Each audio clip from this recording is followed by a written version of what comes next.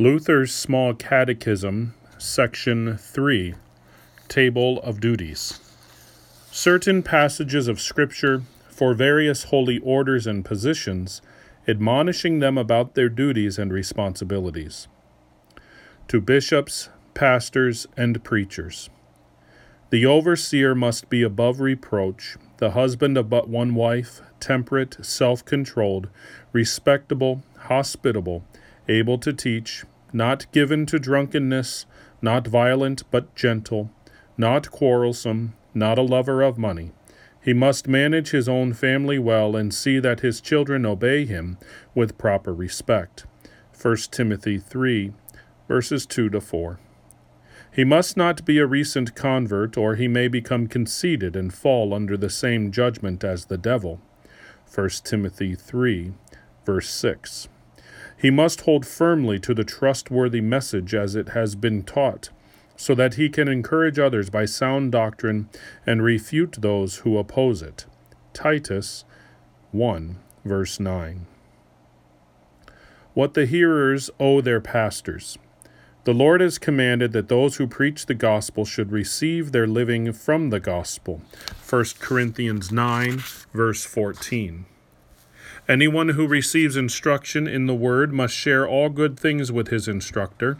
Do not be deceived. God cannot be mocked. A man reaps what he sows. Galatians 6, verses 6 and 7. The elders who directed the affairs of the church well are worthy of double honor, especially those whose work is preaching and teaching. For the Scripture says, "Do not muzzle the ox while it is treading out the grain, and the worker deserves his wages." 1 Timothy 5, 17 and 18. We ask you, brothers, to respect those who work hard among you, who are over you in the Lord, and who admonish you. Hold them in the highest regard and love because of their work.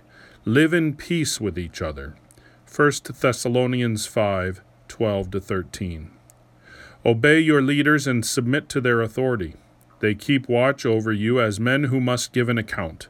Obey them so that their work will be a joy, not a burden, for that would be of no advantage to you. Hebrews 13, 17. Of civil government. Everyone must submit himself to the governing authorities, for there is no authority except that which God has established. The authorities that exist have been established by God. Consequently, he who rebels against the authority is rebelling against what God has instituted, and those who do so will bring judgment on themselves.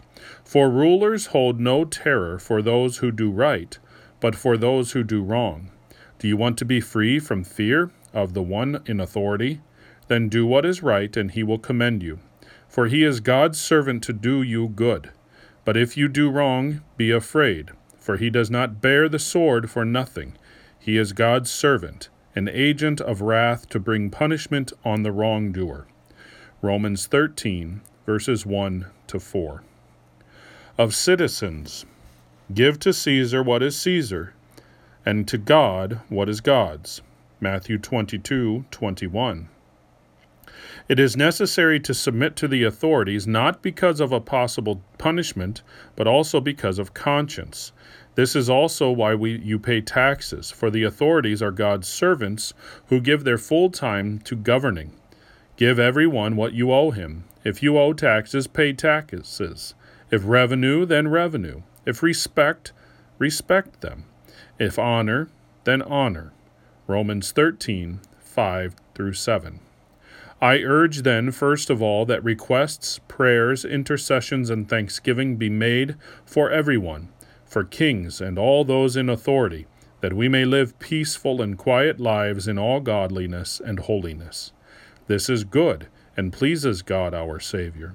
1 Timothy 2, 1-3. Remind the people to be subject to rulers and authorities, to be obedient, to be ready to do whatever is good. Titus 3, 1. Submit yourselves for the Lord's sake to every authority instituted among men, whether to the king as the supreme authority, or to governors, who are sent by him to punish those who do wrong and to commend those who do right. 1 Peter 2, 13-14.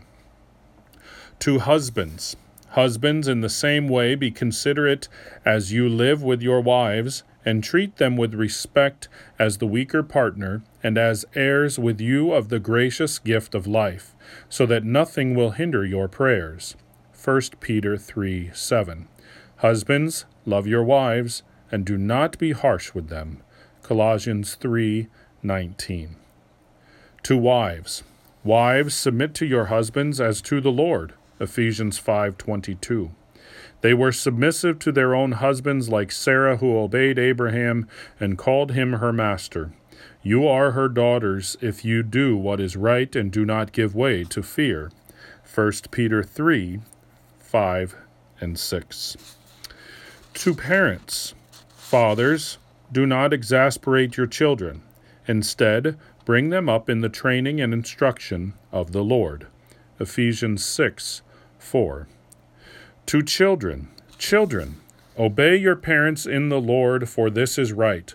Honor your father and your mother, which is the first commandment with a promise, that it may go well with you, and that you may enjoy long life on the earth. Ephesians 6:1-3. To workers of all kinds. Slaves, obey your earthly masters with respect and fear, and with sincerity of heart, just as you would obey Christ.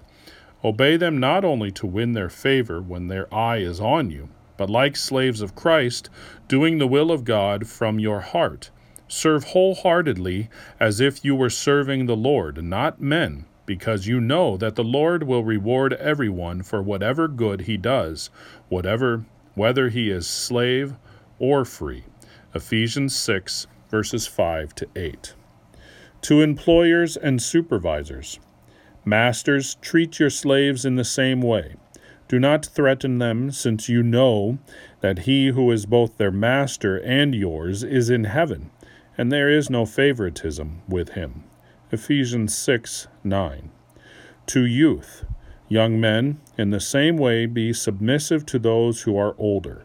All of you, clothe yourselves with humility toward one another, because God opposes the proud, but gives grace to the humble. Humble yourselves, therefore, under God's mighty hand, that he may lift you up in due time. 1 Peter 5:5-6.